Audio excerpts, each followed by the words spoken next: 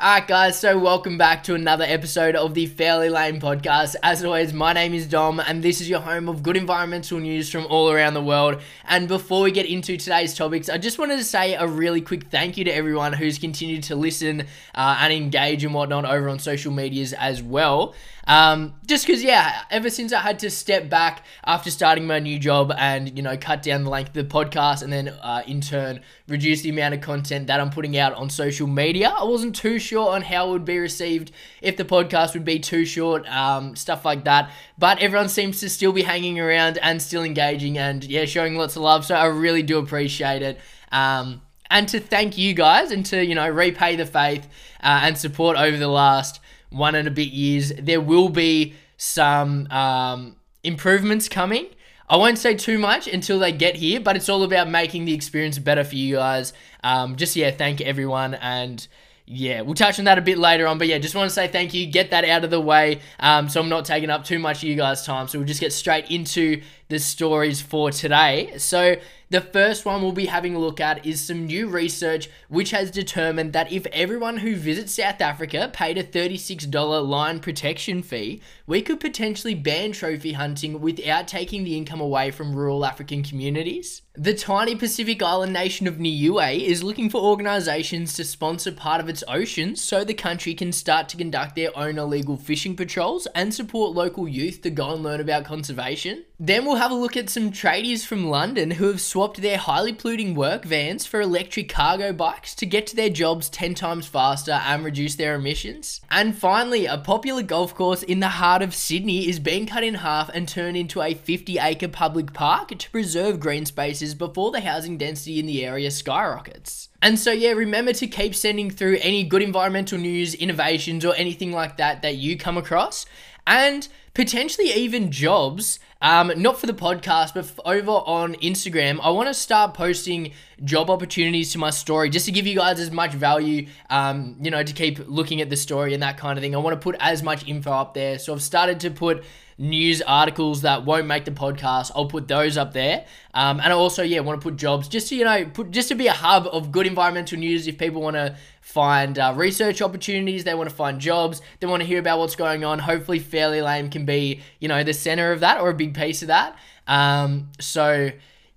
Not sure how built out it will be at the moment. I need to make a bit of a register, I think, but that's a story for another day. Let's just get into today's good news for you guys, and we'll save that for another week. So like I said, the first story we're having a look at today is a story about how if every tourist visiting South Africa pays a $36 lion protection fee, we could potentially put an end to trophy hunting without taking livelihoods away from struggling African communities. So I'm sure most of us agree that trophy hunting is horrible. However, there is an argument to be made that the money from the practice could actually assist conservation by providing an income to rural villages, so a straight up ban might do more harm than good. One alternative explored in a recent study was to introduce a lion protection fee, which is only called that to try and put a face behind the initiative, as this one would actually be able to offset the money from all animals exploited by the practice, not only lions. The researchers surveyed just under 1,000 people from Africa and around the world who are either currently visiting or plan to visit South Africa, and found over 80% of them to be in favour of the program. And based on their responses, the team came up with an idea of how it could all work, making sure that tourists from southern African countries would be charged less than those coming from overseas. They proposed a fee of $6 for every day a tourist is in the country, that's capped at 6 days, with visitors from neighbouring nations only being charged $3 per day. And based on the number of tourists in those categories, this example could raise around $180 million per year, which would equal or potentially even exceed the total revenue from trophy hunting. And interestingly, research also suggests that the people who would be turned off by the fee could be offset by the amount that previously didn't want to visit the country due to the trophy hunting. Now, our next story comes from a tiny nation in the Pacific that I can barely pronounce. I believe, according to Google, I think it's called Niue. It's spelt Niue. I could be wrong. Correct me down below. Apologies to anyone who's from there. But the nation is now looking for organisations to sponsor part of its ocean territory so they can fund climate adaptation projects and crack down on illegal fishing. So the way it would work is by getting companies or individuals to pay around $150 to protect 1 square kilometre of the reserve from threats such as illegal fishing and plastic waste for 20 years. The waters in the zone are said to hold valuable coral reefs, undersea mountains, and a diverse array of marine life which is largely unexploited, and with these funds, hopefully it stays that way. As the island is tiny, its ocean territory is over 1,000 times the size of its landmass, and monitoring all that water by themselves is pretty much impossible, especially when you don't have a navy. At the moment, the country is reliant on nearby nations like Tonga and New Zealand to carry out surveillance missions, but they only happen a couple times per year. However, this program could help Niue start conducting their own. And on top of this, the money will also be used to update coastal management plans to help the island's villagers adapt to climate change, as well as sponsor local youth so they can go and study conservation. Now, coming from someone whose first job was to deliver Domino's pizzas on an electric bike in the middle of Canberra winter, this next story definitely hits close to home, as it's about some tradies over in London who are ditching their highly polluting work vans for electric cargo bikes to get to their customers 10 times faster and reduce their emissions.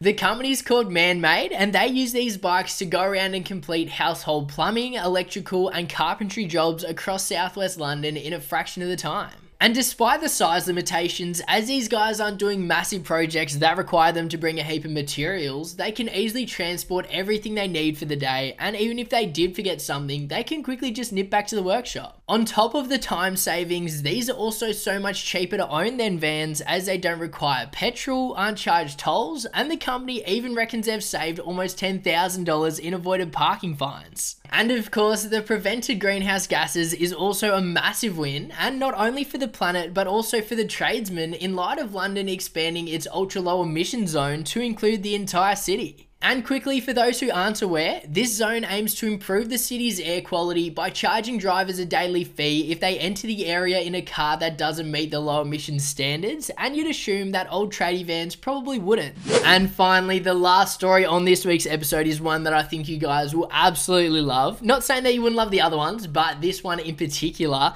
as it's about how a golf course in the heart of Sydney is being cut in half and turned into a 50-acre public park. So the reason behind the decision is that the amount of people living within a 2-kilometre radius of the course is expected to explode from 30,000 up to 80,000 by 2040, and all those apartment dwellers will need access to green spaces. The State's minister said that this definitely isn't them declaring a war on golf or anything like that. Instead, it's just because the land is so close to the centre of the city, it would bring the most value to the greatest amount of people if it were a park instead. He also went on to say that this is a recognition that as the government works to tackle the housing crisis by squeezing in more homes, public infrastructure like green spaces will be more important than ever.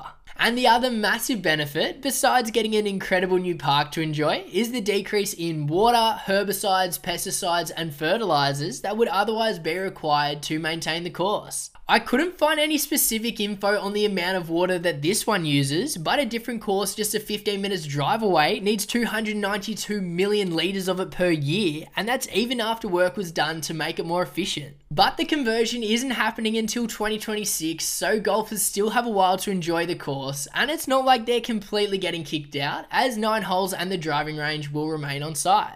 Alright guys, so that's all the good news I could squeeze into this week's episode. As always, let me know your thoughts down below, and keep sending over those good stories over on Instagram at fairlylame_. But yeah, some big announcements, or not massive announcements, but some nice little updates, yeah, just to make the experience a bit better coming in the next couple weeks. We'll keep you guys posted, and yeah, I think that's all we'll say on that for now. But anyway, hopefully you guys have a good rest of the day, drive to work, whatever the hell you're doing. We'll see you guys next week. See ya!